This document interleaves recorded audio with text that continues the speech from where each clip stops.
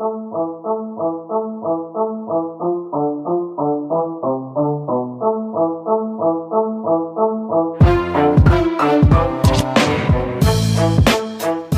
Hypebeast Radio, I'm Jeff Staple, and this is The Business of Hype, a show about creative entrepreneurs, brand builders, innovators, and the realities behind the dreams they've built.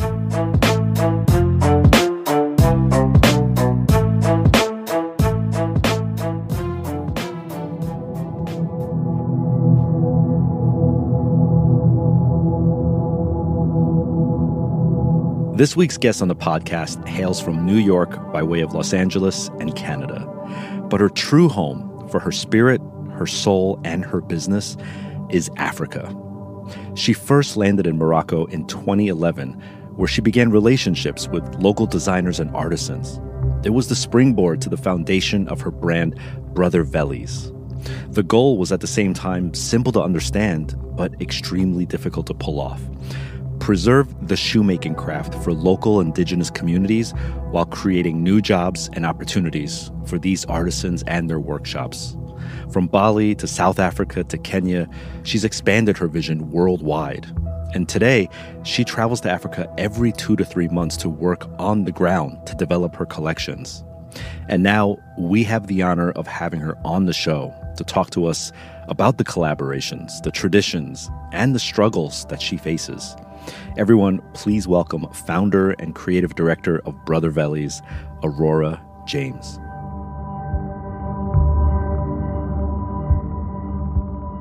So, thanks for being in the studio with us. Of course, my pleasure. Thanks for having me. Yeah.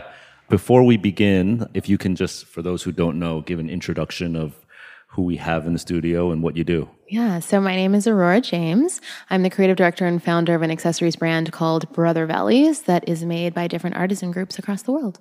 Cool. That the second part of that description is what makes it unique, because it's made by different artists all across the world, right? Yeah. So talk a little bit about that aspect of it.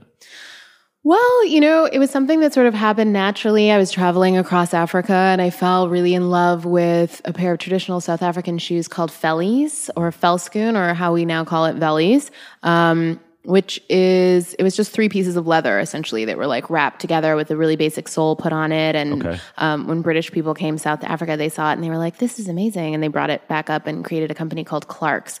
But the desert boot as we know it is a traditional South African shoe shape. Oh, so the Clark's desert boot came from Africa. Exactly. The desert in Africa. You got it. Ah, interesting. Yeah. I didn't know that. Okay. Most people don't know that. So I was really, surprised to learn about that, and just visiting those workshops. They were all dying out because no one really wanted to wear that locally anymore. They wanted to wear like whatever Kanye was wearing, So I just thought that she was amazing. The way they made it was fantastic. It was so much better than like a generic desert boot. So I started working with them. So what did you see in that? Did you see like a global appeal, or did you see something that was just good for Africa, like the community? Like, did you see an opportunity right away? I was like, I just don't want this workshop to go out of business because what they're doing is great. Okay. That was it. And I was like, okay, I feel like I could sell some of these to my friends because they're actually amazing. And I love wearing them. And I'm very picky about what I wear. So for me, I was like, let's just try it. Okay. So I took a little bit of money and worked with them on like tweaking the shoe shape a little bit and the colors, and brought a big batch of them back to New York and sold them at the Hester Street Fair in the Lower East Side. Oh, Cool. The good old Hester Street Fair. The good old Hester Street Fair. What was your job at that time? I was a consultant. So I was doing a little bit of work for like a not-for-profit arts organization. I also did some like show production work with like Hood by Air and some casting stuff with Ralph Lauren. Like it was a mixed bag. Okay. And what were you doing in Africa? What brought you to Africa? I was just traveling. What country was this? This was South Africa. South Africa. Yeah, but the first place I ever went in Africa was Morocco, and then I went to Nigeria, and then Namibia, and then South Africa. On the same trip? No, different trips. Okay, cool. So you take like annual trips to Africa? No, it's just a phase. I was living in LA before, and then I came to New York, and then I was like, oh, New York is just a lot. And so I was like, I need to travel to Africa. Because at that point, I mean, it was like 7 years ago. I actually didn't know that many people that just went to Africa for a trip. Right. And I was like, I want to go. My father was born and raised in Ghana, and I had never been to Africa. So I was like, okay. Was the first trip like a family trip? No. The first trip was like with my boyfriend to Morocco. It was like a romantic trip. And then I was like exploring the souks and just really thrown off by the fact that no one was really wearing traditional apparel. Yeah. Which was naive of me at the time, but I just assumed that everyone would be wearing like traditional clothing, and they weren't. They were wearing like, they were dressing like Cristiano Ronaldo. They're wearing like True Religion. Seriously. Wow. That was like the style icon at that time over there, which was really disheartening. Right, totally. Because of what, the heritage that they have, like it's a shame. It's amazing. But that's not really part of what their value system was over there at the time. Right. Okay, so after a couple trips, you wind up in South Africa. And then just talk me through how you even stumbled upon this workshop, this like... Well, I'm someone who likes to travel off the beaten path. So I, the first time I went to Morocco, I rented a car from a guy that was just at the airport. Okay. So, and drove across, the country to get to the coast. So I'm an explorer. Okay. And that's just always been my tendency. So I literally will just walk into places and be like, what's going on here? Yeah. Anything that I see interesting. Okay. I still do that. So that's you still how I find workshops. Stumbled upon Literally stumbled. Okay. And now it's word of mouth, people will bring me stuff. We have a partnership with the United Nations. They're obviously really amazing at finding workshop opportunities for us. I found a workshop through the Clinton Foundation as well in Haiti. So now it's a little bit different. Yeah. Also, the scale of which we're producing has changed. Okay. How many people were in the workshop when you stumbled upon it? That workshop? Maybe 10. Okay. And they knew what they were doing. Did you have to go in and fix the infrastructure of it? No. Okay. I mean, to a degree, fixing the infrastructure, the idea of fixing in general is really difficult, because what we think their infrastructure needs to be and what their infrastructure probably needs to be are going to be very different things. So I think for me, kind of understanding first and foremost that the ways that I think are good or right or proper need to be thrown out the window. Because Americans, when it comes to Africa, have done a lot of fixing. Yes. We've done a lot of donating and all of that. And even when you look at Ethiopia, 70% of their local manufacturing has been killed by American donated clothing. Hold on. So 70% of their native manufacturing has been killed because we've donated. Exactly. So our donations have actually decimated an economy. 2,000%. Whoops. Exactly. No, it's bad. It's shit. That's American fixing though, right? Yeah. That's how Americans fix things. So it's even with the Super Bowl, they go into production with a bajillion shirts for both teams. And then the teams that don't win, it's where do you think those shirts go? Where? Africa. So there's as a donation, it's cheaper to donate than it is to actually recycle, right? Right. So. And it's a tax write-off for the company. I mean. So if you go to Ethiopia, there's people wearing the Golden State Warriors t-shirts, championship, I'm from Toronto, so I got a special kick out of that. Oh my God, that's eye-opening. That's crazy. Yeah. Okay, so so the goal was never to fix. The goal was to listen. Yeah, Americans' mentality is to go in and be like, okay, I'll tell you what we do here. Right. Right? Let me fix this for you guys. I mean, look at Tom's, right? That whole business model was the one for one. So it's you buy a shoe and then we'll give a shoe away for free. But it's in theory, why wouldn't you just, instead of making those shoes in China, why wouldn't you just have African people make the shoes? Because then they have a job and they can buy their own shoes. Yeah. Is there a problem with the Tom's model? I think it's all situational. But I think what was amazing about the idea of that company is that they taught consumers that they can expect some act of goodwill to come from their investment. Right. And so that was a really radical idea. But for the most part, when it comes to me and helping other countries, the idea is about creating jobs so you can empower people instead of continuing to just give handouts. Yeah. And I think everyone, you're saying, Tom's is a good thing. It's not maybe it's not as good. It's a good idea. It's a good idea. And it makes people open their eyes to what other good ideas are there? 2,000%. Right. But your thing is how to empower people with work rather than what can I get for free?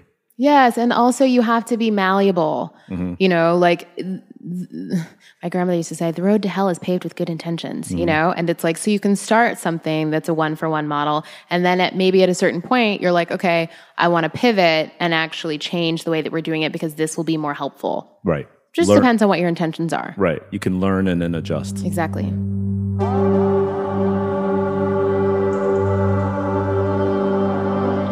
Over the years, I've been close to hundreds of businesses and probably thousands of entrepreneurs. And more often than not, the ability to learn and adjust is the differentiator in success or failure. The notion of trying to create jobs to empower people is something that has set Brother Vellies apart, and it should. I mean, how many brands embark on a journey with the goal of educating and teaching workers that have been traditionally marginalized through the glory of capitalism? The answer? Not many brands. But within an ambitious and noble structure, there still needs to be a working business model. Otherwise, those jobs and opportunities might just disappear, and the newly learned skills might become useless. So it should be commended and acknowledged and used as a learning for anyone out there with similar ambitions that the road to building a business will not be paved with glamour and ease. It will require the ability to adapt and learn. Otherwise, Aurora might be left with no business at all, and that wouldn't only affect her now, it would affect the people who rely on the infrastructure that she helped to create. That's always the double-edged sword with starting a business that is set out to do good. The intention to do good is awesome, but still, without a mindset that is trained for business, the amount of good that can be done, either in quantity or time, will likely be cut short.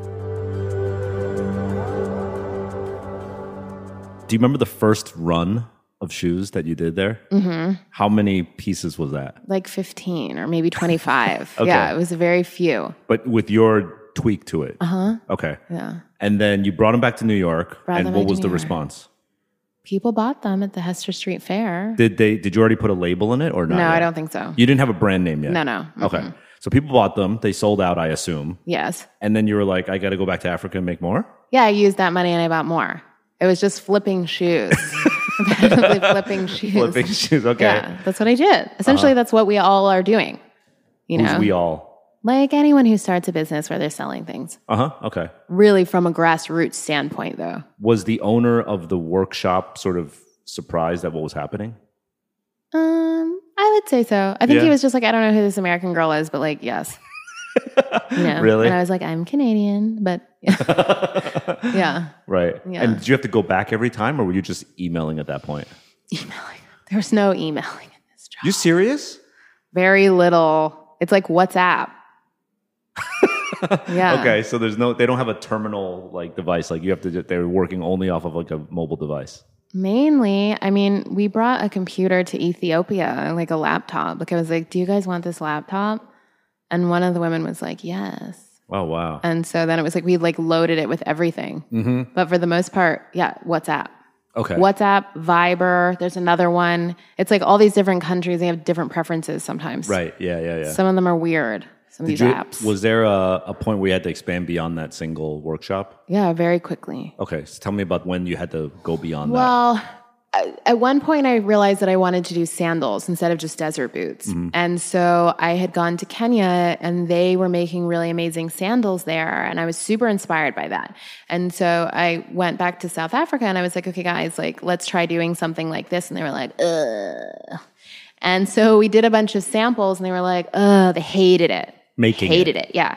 They were like, this is not a nice sandal.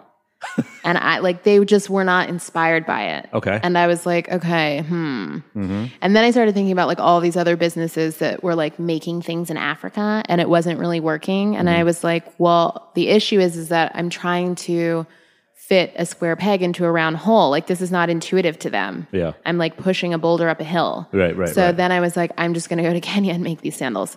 Okay. Because this is part of their culture. It's what they're already doing. They are the ones that are doing it. Like, why would I...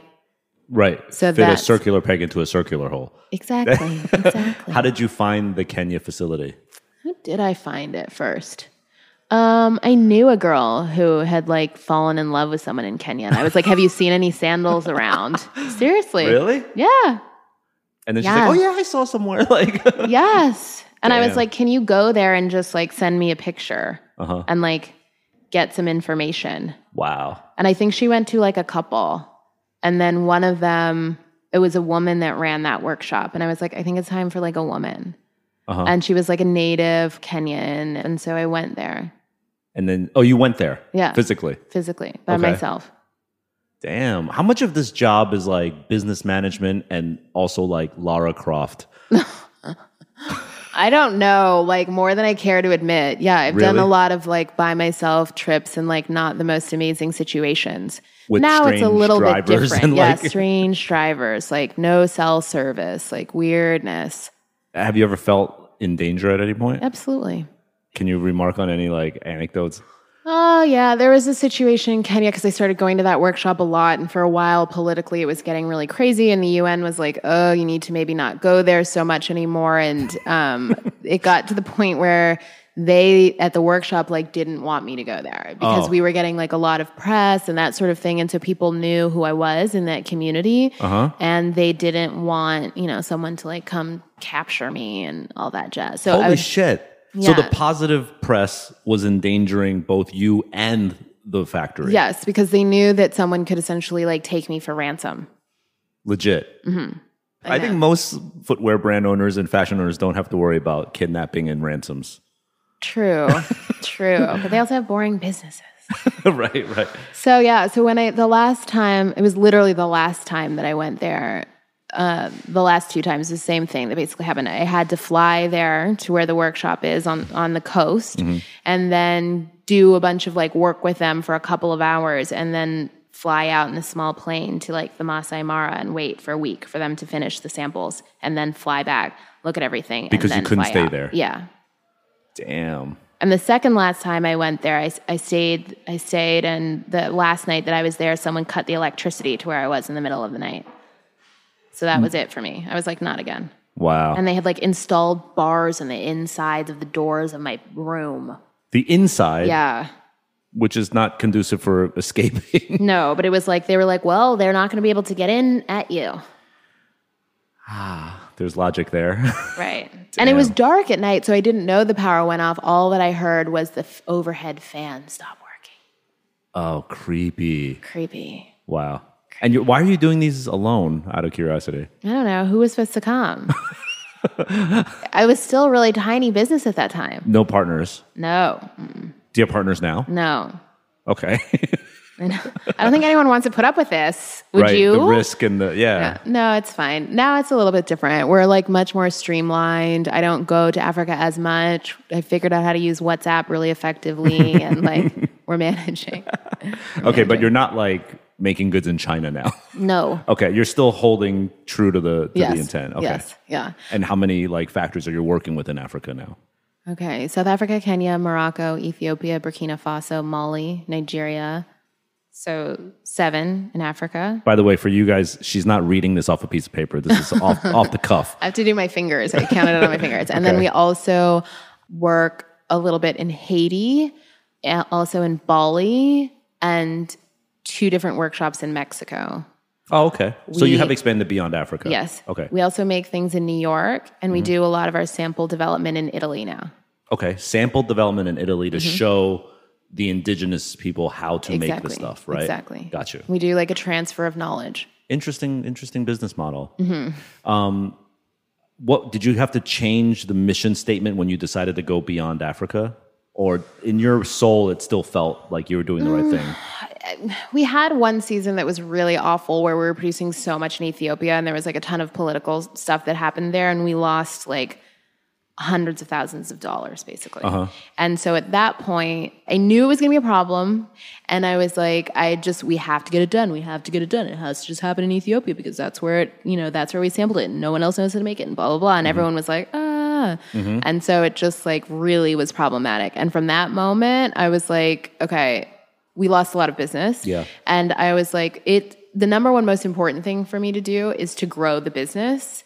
And the more we grow the business, the more jobs we're going to be able to create. So I need to make sure that multiple workshops know how to make things. I need to make sure that Italy is a backup plan for everything. So they have all of our patterns and our lasts and anything. So like if there's a disaster that strikes again and we aren't able to produce anything for an entire season, like business can't stop. Because if the business stops, then all the jobs are gone. Right.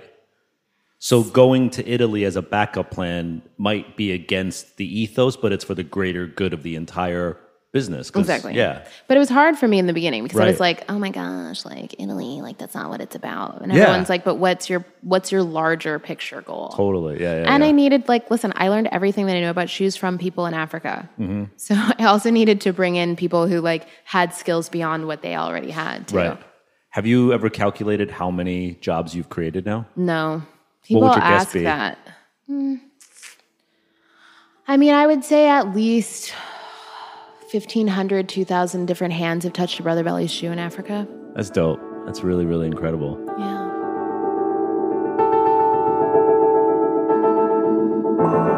The notion that 1,500 to 2,000 people have touched a Brother Belly's shoe in Africa during the course of the last 6 years is utterly remarkable. And a big reason is because Aurora is the type of person who will wander down an alley in a foreign country just out of pure curiosity. That's how it all starts with her. But like Iron Mike Tyson used to say, everyone has a plan until they get punched in the face. And there's a responsibility to the health of a business that many creative entrepreneurs choose to avoid. That responsibility can take on many forms, but in Aurora's case, it's a backup plan to quickly pivot product development to Italy if there's an emergency in her production chain, even if that means slight deviation off the mission. Aurora's willingness to be transparent about this topic is honest and essential to the health of her business. It's also a vulnerable talking point in a time where call-out culture and virtue signaling is claiming new victims on a daily basis. So instead of looking at what could be a point of criticism, I want to flip the script on that. It's the sign of a smart business person. And the decision isn't coming from a board of directors, and it isn't the result of an annual stockholder meeting. It's the type of entrepreneurial intelligence and awareness that protects her business and these workers. And that's what's worth calling out. Because not many people actually have that plan ready for the moment when they get punched in the face.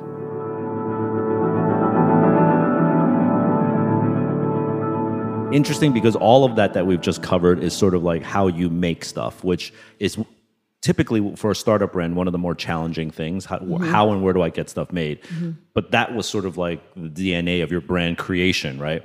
Now I want to talk about you getting all these goods made. How the hell are you moving them? Mm-hmm. So are you still doing street fairs, or are we talking e-commerce, no, because wholesale? Like, where are you going? I have to tell you, you have to start setting up for the Hester Street Fair at like 8 a.m. on a Saturday. Yeah. So that wasn't sustainable. Now we sell to like a number of stores all over the world. Net-a-Porter, opening ceremony was actually my very first store. Umberto and Carol were very supportive. Moda Operandi. And to be honest with you, 70% of our business is direct to consumer, which is amazing. That's great. I'm like very excited about that because it used to be the other way around. I think a long time ago, when I first started, 6 years, everyone was always focused on wholesaling. Yeah. It was like, are you at Barney's? Are you at the Webster? Are you at wherever? Right. And that was like all that anyone cared about. Name-dropping the stores. Yep. And for me, I was always really obsessed with our direct-to-consumer business. I don't know why. I guess I just wanted to know who was wearing things, you know? And it was easier to deal with, and the margins were better. And because, you know, a lot of the way that we make things, it's like using natural materials and all that. There's going to be color variations and like pattern variations. Right. And wholesale accounts are like, what do you mean? Like they don't understand that. Right. The QC department at the wholesale is like, oh, this blue is off from this blue. Yeah. Like they're like, well, this cow print is not the same as the sample. And I'm like, well, cows aren't all the same. The spots are different. Seriously, that's a conversation I have every single season, even still with wholesale accounts. Wow. And I knew that like my customers would appreciate the fact that like they're unique. Their thing is going to look different than anyone else's. And so that was much more fascinating to me. Okay. And when you say direct, your e-commerce is the way, right? E-commerce, and we have a store in Brooklyn. Oh, cool. Okay. How does fulfillment look? I'm just like, I get into the nerdy shit of things, but like, in the beginning, are you fulfilling these out of like your home, or did you get a warehouse right away? When I started, I used to do them out of my apartment.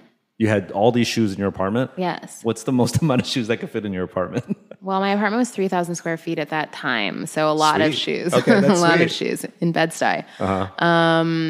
Hundreds. I don't know. It was really overwhelming. Do you have a facility now? Now we have it all at the store. So my store is like very large, and in the back is our office, and we have like a lot of shoes there. Like Okay, so thousands. it's design studio, warehouse, and retail store. Dope. I know. Everyone's very irritated by the fact that I still do my own fulfillment. Like all of my business advisors are like, this has to change. And I'm like, I just want to see every shoe. I'm like very, What happens when a customer wants to return something? They return it to the store? It's their prerogative. Yeah, they return to the store in the mail. However, people normally return things. I don't know. Usually there's like an RA number and like, you get a... We probably have that. Okay. I just don't like those sorts of details. How many people are on your team now? 4. Yeah. I like how I thought you were going to say like 40. No, I know. Everyone thinks that. No, 4 people. 4 women. So it's equivalent to like 40 people. 4 women are running the retail store, the office, the back office, and the warehouse and the shipping and the fulfillment and sales and everything? Yeah. What? It used to be 5. I'm hiring. Wow. That's amazing. Congrats. They're really hardcore. Yeah. And we all know everything that's going on. I bet there's a lot of WhatsApping, like group You know WhatsApp what? channels. It's really funny because I get fatigue from WhatsApp. So it's like, and I get fatigue from email. So it's like phone calls. Okay. Like people know if you want to ask me something, you have to pick up the phone. Use the numbers and then say hello. Okay. That's your most preferred way of Absolutely, communication. 2000%. Wow. I hate email. How about texting? It's okay, but Texting's number 2. I mean, if you look at my phone, I have like over 400 unread text messages. Oh, really? Mm-hmm. That sucks. I'm not a zero inbox, a zero text message person. Oh, okay. You mentioned that you only employ women. Is that an accident or on purpose? I don't only employ women. But you have only It just so female employees. happens that they, Have you ever employed a man? at least twice. I love it. Okay. At least twice. But it's not your prerogative to do that. I don't know. To be honest, I don't really think about it so much. Like the other day, someone was like, it's really interesting that the photographer that you use to shoot everything is a white man. And I was like, oh yeah, I guess it is. But I'm not going to change that. I mean, that's the photographer that I happen to love working with. Right. You weren't like, wait, this is too much empowerment for the white male, so let me not hire him. Yeah. Right. Like if there was someone amazing that like walked into the door and was like, oh, I want to be your sales director. And he was like a white dude, I'd be like, cool. Okay. If he was the right person for the job. Okay. But I mean, also, I don't know. I'm like a very particular person to work with. Yeah. But a lot of my business advisors are men. Okay. Some are women. I want to ask you the other side of that question now. Have you faced being, people aren't watching this, they're listening, but you're a woman, a person of color, minority, Canadian. No, I'm just kidding. 3 strikes. No. But have you faced challenges in trying to get, whether it's like business, like loans or like money or sales or anything like that? Like, has that ever been an issue? Yeah, I mean, I'm sure. It's really tough because like when you are a woman of color and you're working in this space, you don't even necessarily know sometimes when you are like, when Being there's biased against. Yeah.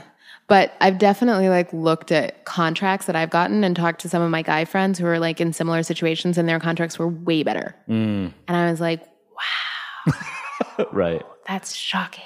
Wow. It's like the proof is in the pudding. Right.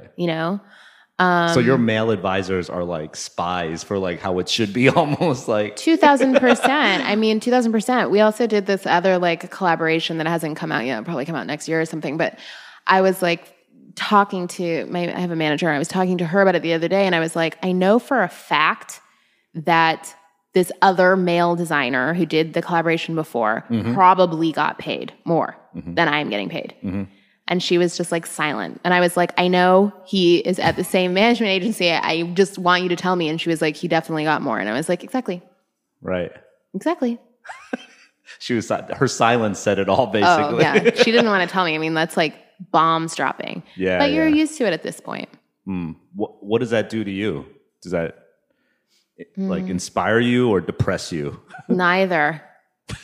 Really? I'm pretty ambivalent about it. Yeah. I think it's unfortunate. It's just the reality of the situation. Right. And you just have to recognize, you know, how people value you at some point, and then you make a note of it and you're like, okay, I'm not going to mess with that ever again. Mm-hmm. Yeah. You know, and ultimately these companies are like weeding themselves out. And it's like, you know, we're going into like an election year. Like people need the vote of Black women. People need Black women's money. Mm-hmm. You And know? that's what really moves the needle, and for better or for worse. Right.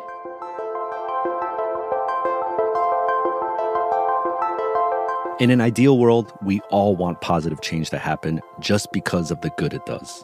It's positive, so let's do it, right? Well, it's not always so simple. I say here for better or for worse because different people have different motives. And in order for monumental change to happen, you need all the people to come along for the ride. Aurora is smart enough to understand this. Unfortunately, some people are more motivated by money than by the greater good. So she knows how to play that card when necessary, and you really need some ice in your veins to operate like this. As the awareness around mental health is being raised and more openly discussed, I think one of the areas where it has shined the light in a dark corner relates specifically to entrepreneurs. So it's great to hear that Aurora is ambivalent about the outside chatter.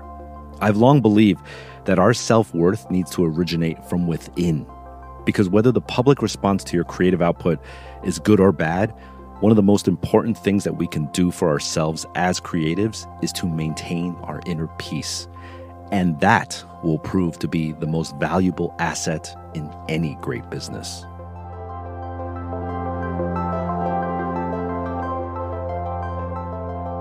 How many shoes are you producing now on like an annual basis? Oh my gosh, a few thousand, I would imagine. Yeah. Yeah. That's amazing. And what's the turnaround time on like making shoes in Africa? Really depends because every single workshop is different. Kenya, it's like, whew, long time. But a lot of the stuff that we do there, what, like 18 months?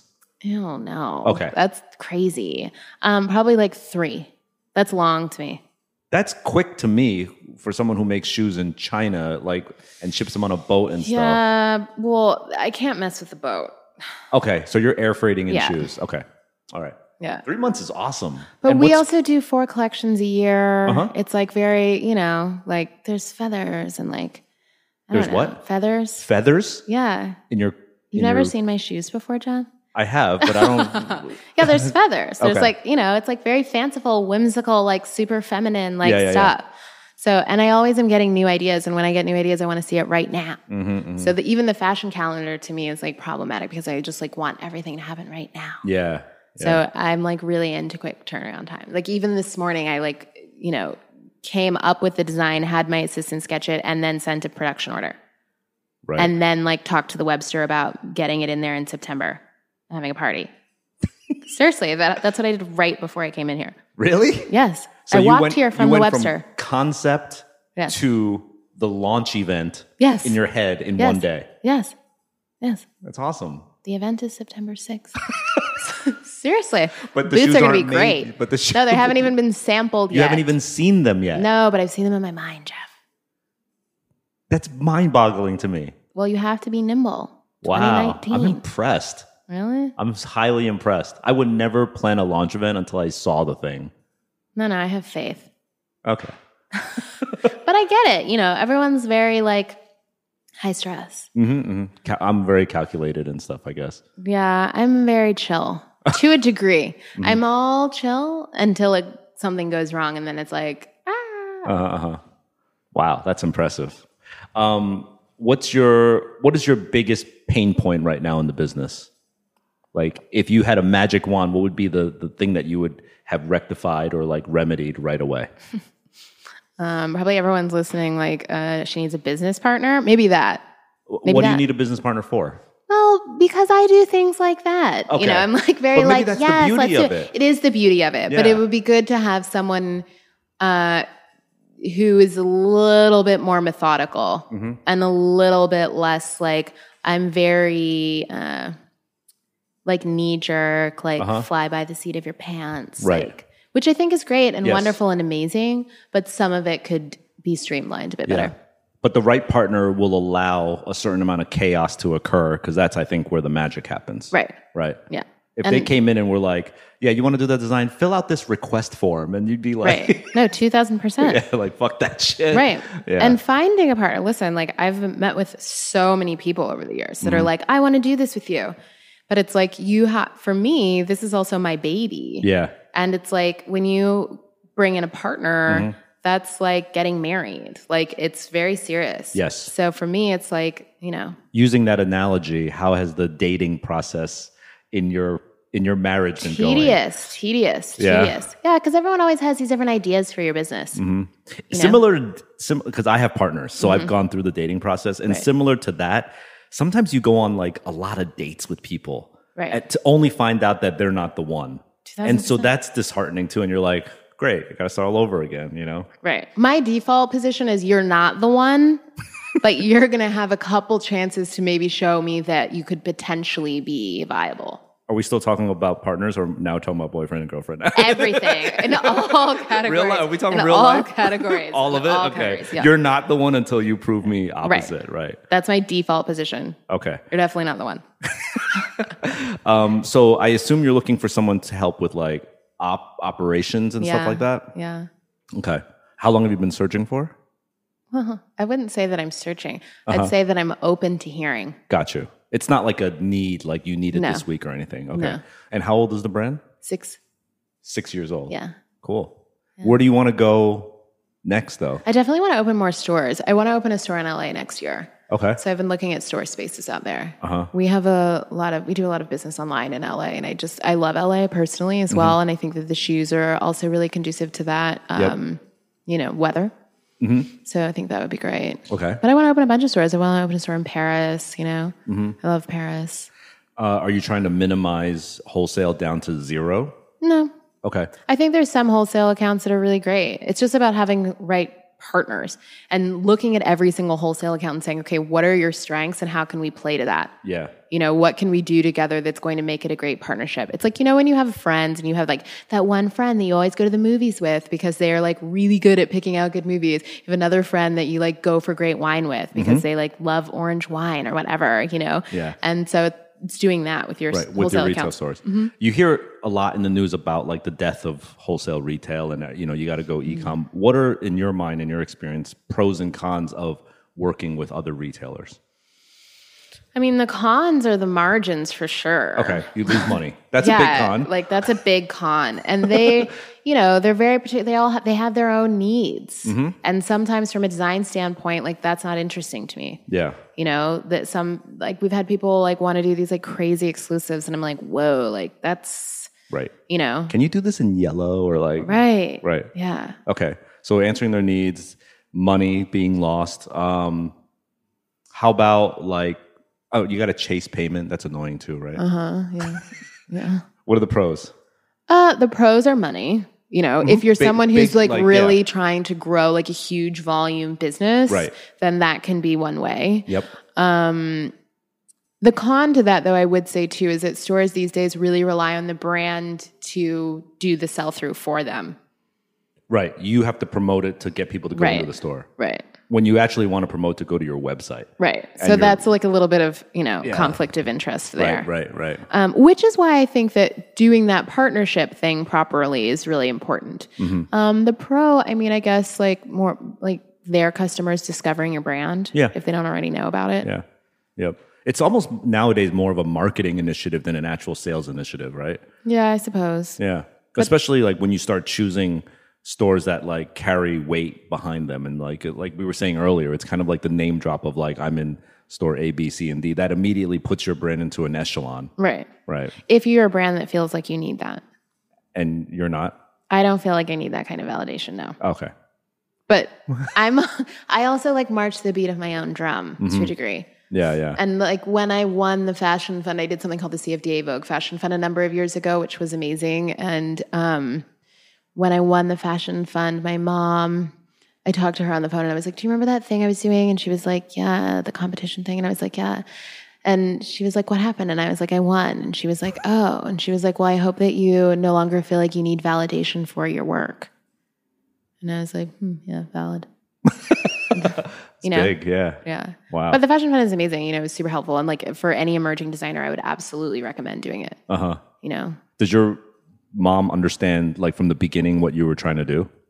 Yes. Okay. Because she's very into like traditional, cultural, anything. What does she do? She's an architect. Oh, dope. Yeah. Okay. But she would be like, these are my clogs. They're from Denmark. They were carved with this sort of wood, which is like native to there. And they're the best at making clogs. Like she was always talking to me from that space about fashion. Yeah.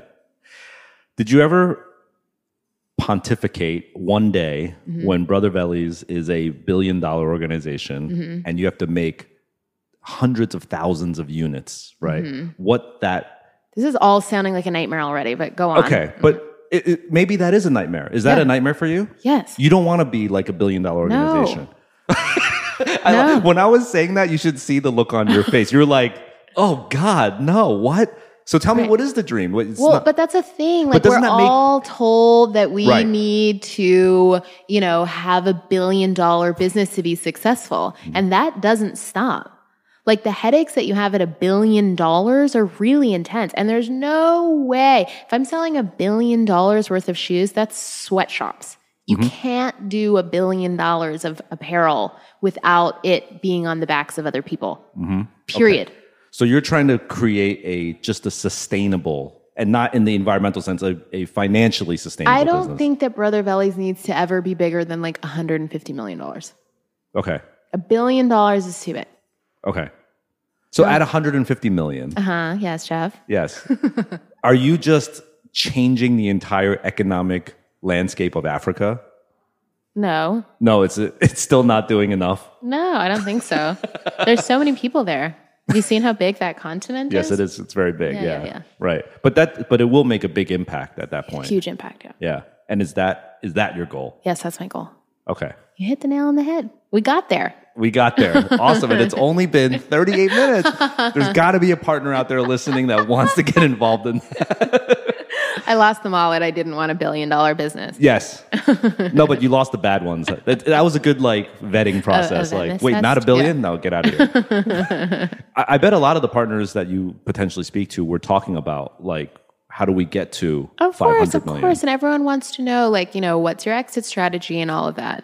And I definitely have thought about those things. I have ideas about those things. And it's just, we're 6 years old. Mm-hmm. I don't think that we will even be fully blossomed until you're 10. Mm-hmm.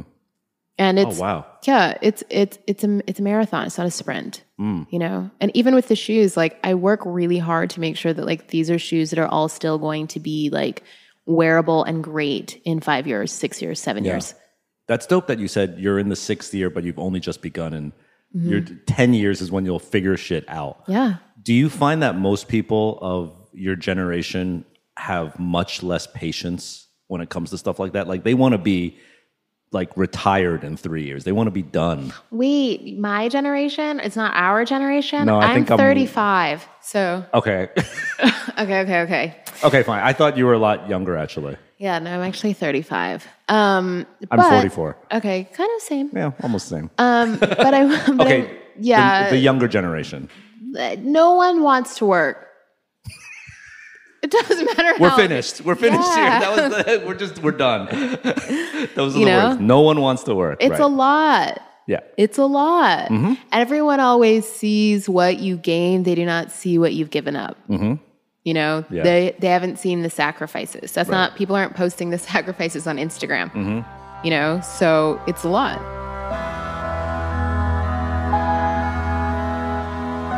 Truer words have never been spoken. They always see what you've gained. They never see what you've given up. In the age of social media, I actually can't think of a better phrase to summarize the truth about being an entrepreneur. It's sort of uncanny to hear it and think about our journeys and how that journey relates to you guys listening who might have visions of starting your own business. When you think about the solo trips that Aurora described, and when you imagine how much each member of her team is giving to this company, pause to consider the possibility of her being kidnapped or ransomed to bring these products to market. You have no choice but to respect those sacrifices. They're tremendous, but that's not what makes it onto Instagram, because it isn't glamorous. There honestly isn't much about building a business that is. You have to do it because you need to do it. It's what I mean when I say, quote unquote, sustainable. Nobody can sustain the effort if it isn't backed by utter blind passion. If you take anything away from this interview and this show over the last 7 seasons, it's that nothing comes easy. And many times, it's actually harder than you think. Businesses evolve on the daily. Needs will arise that you would have never have expected, and nobody, save for a few, will ever truly get what you've sacrificed. So once you grasp all of that, you can begin to understand the magnitude of rewards that comes with entrepreneurship. But don't fool yourself, because it all comes with a price. It's up to you to decide if it's a price that you're willing to pay.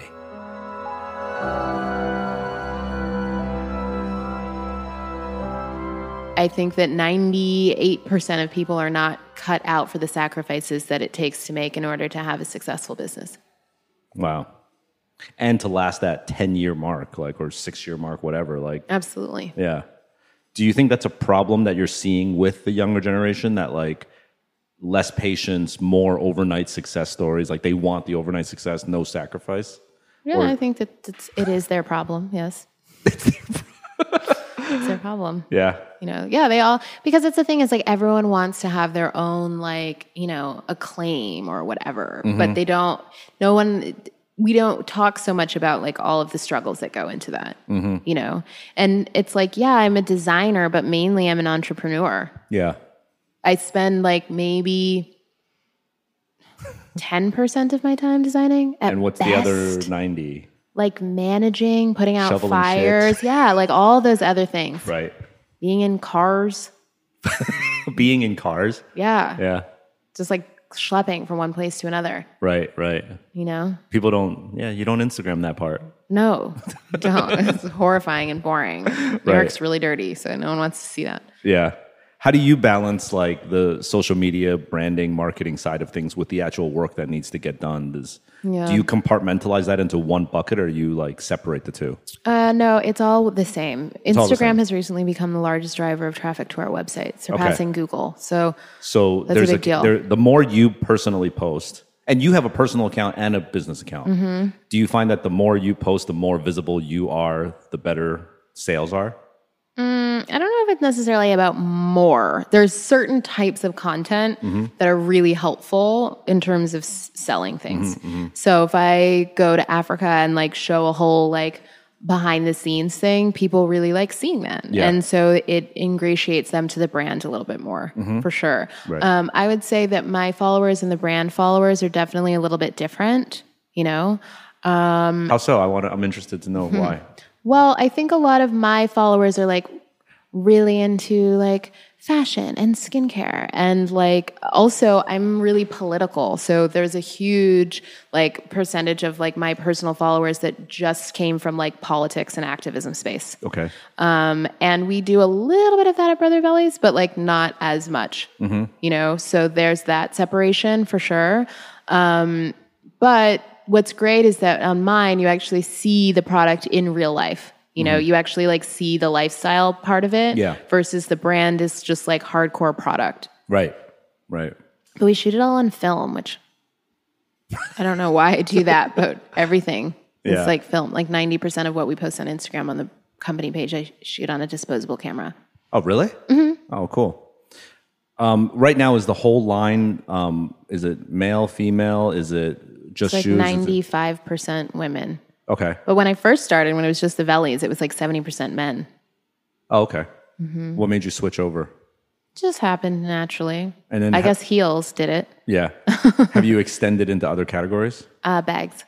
Okay. And the bags are made where? All over the place. Kenya, some in New York, and Bali. We do a lot of bags in Bali. Okay, cool. Why? Out of curiosity, why make in New York? That's the one. If I was looking as an outsider. It's the one that seems weird. Yeah. The only commonality is that it's an island. I know, basically, yeah. Well, we're here. Okay. So we make things ourselves, also in the studio, my assistant. But it started during the Fashion Fund when Diane von Furstenberg was you need to be making bags. And I was like, okay. And everyone just stared at me and it was like, okay, I guess I'm making bags. So I had to like whip it up really fast. And I like met this man who just like worked for himself and he'd been making bags forever. And like, he's just super sweet. And so he makes, Wow. And so he makes some bags for me. Now he moved to New Jersey. Wow. But he's like so sweet and he like supports his whole family. And so I'm like, I always want some of the bags to be made by him. Out of curiosity, have you had a case where you're using a factory, you're trying to give them work and business, but it still went under? Have you had any casualties? No, but we've definitely had workshops we've had to pull out of. Because it just couldn't be, like you It couldn't couldn't salvage work. the, I didn't trust certain things, you know, like and things change too. Yeah. Like, even like in Namibia, for example, like they have issues with the minimum wage. So it's like if someone has a workshop there and they're promising me that people are getting paid a certain amount of money, but I have like any kind of suspicion that that's not what's happening, then that's a problem. Right. That must be gut-wrenching for you to like have to pull out of a factory. Because that's like your whole mission. Gut-wrenching. Yeah. For sure. There's all sorts of things. Like, look, it's just, it's the same with everyone. It's like you start working with certain partners. Sometimes things work out. Sometimes things don't work out. Things happen. Like I've had people get sick before. Like, you know, I've had people get like really crazy, like just anything, you know? And it's tough because also as the business has grown too, it's meant like more money for everyone and not everyone can handle more money. Wow. Never thought of that problem. Yeah. Are you talking about more the people in Africa or people in New York? People in Africa. So well, when in New York, of course. Yeah. I know. I was like, I've never heard of that from a New Yorker. But, I never thought of that problem. So when you start giving them more business and more money, they don't know how to handle that. They've never had that kind of money. Not across the board, but we've had situations like that for sure. Interesting. Okay. So now that you're 6 years in, going into 7, what advice would you give yourself starting out? Like, what did you learn in these 6 or 7 years that if you could go in a time machine and go back to year 1, Brother Vellies, what would you tell yourself? Show every single contract to your lawyer, no matter what. Oh, you got some bad contracts under your belt? Just one. Can you talk about it? That like haunts me. Can you talk about it? Talk about it. I mean, it was just this, I already hinted at it before. It was just this contract that I signed that like, you know, lots of people have signed this contract, but I just got a really crappy deal. And now I have to like get myself out of it. No, but I'm trying to remember if I've done any bad collaborations. No, I haven't done any bad collaborations, but. Wait, did you touch on it before? I did. Which one You're was going to have to re-roll the tape. Wait, which one? Which contract? The one where I was saying that like one of my male colleagues got a better deal than me. Okay, got it. That one. Yeah. But so you signed it already before you asked the person. Oh, okay. Yeah, now I have to work my way out of it somehow. Okay.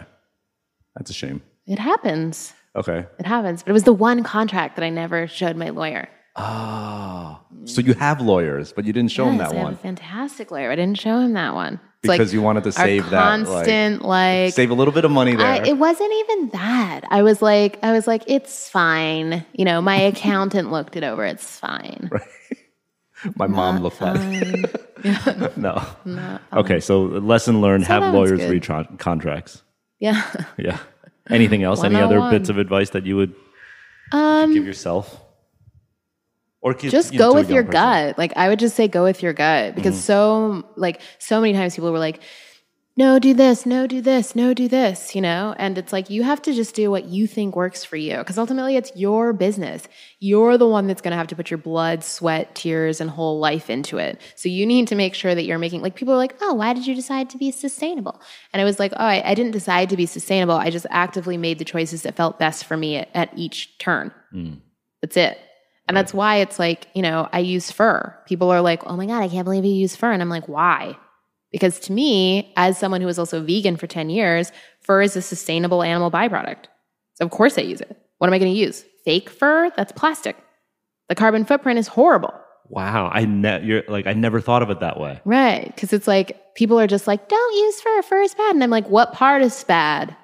If I'm using like rabbit fur that we're getting in Kenya, that's a place where they're like farming rabbits and have for many generations, and the whole community eats those rabbits, and they're no longer throwing out the fur, but they're selling it to me. So for the very first time, they're getting a whole second stream of income into that village that they weren't previously getting because I'm making rabbit fur stuff. Why is that bad? Because you are sitting like in Brooklyn eating an acai bowl telling me it's bad? Right. Wow, that's crazy. And you're vegan. You were vegan. Yes, for 10 years. Wow. This like twists my mind, all the ethics that are involved in it. Right. Right? And we just have to all start thinking about these things now. But that's why I'm saying my advice to myself when I'm younger would be just go with your gut. Think things through yourself. Don't listen to other people. Yeah, because you can hear all this shit and like just get yourself like confused about what you actually want to do. Yeah, you have to really think about it. You know how many people have been like, don't use fur? And I'm like, but what? Like what? Even if I used like pleather, like how are they going to recycle that in Kenya? What are we going to do with all these like plastic offcuts? Right. They're going to go in a hole. Right. But then it's like supposed to be helpful. Like that's supposed to be helpful, fur-free, like, you know, what that's supposed to be a good thing for the world. Right. So confusing. Yeah. So it's just not black and white. Right. Everything is gray. That's why you're saying if you just go with your gut, you'll never be wrong because at least you answer to yourself. Totally. Nice. All right. Well, thank you for joining us. That was awesome. Of course, my absolute pleasure. Yeah. Thanks for having me, Jeff. All right. Bye. Bye.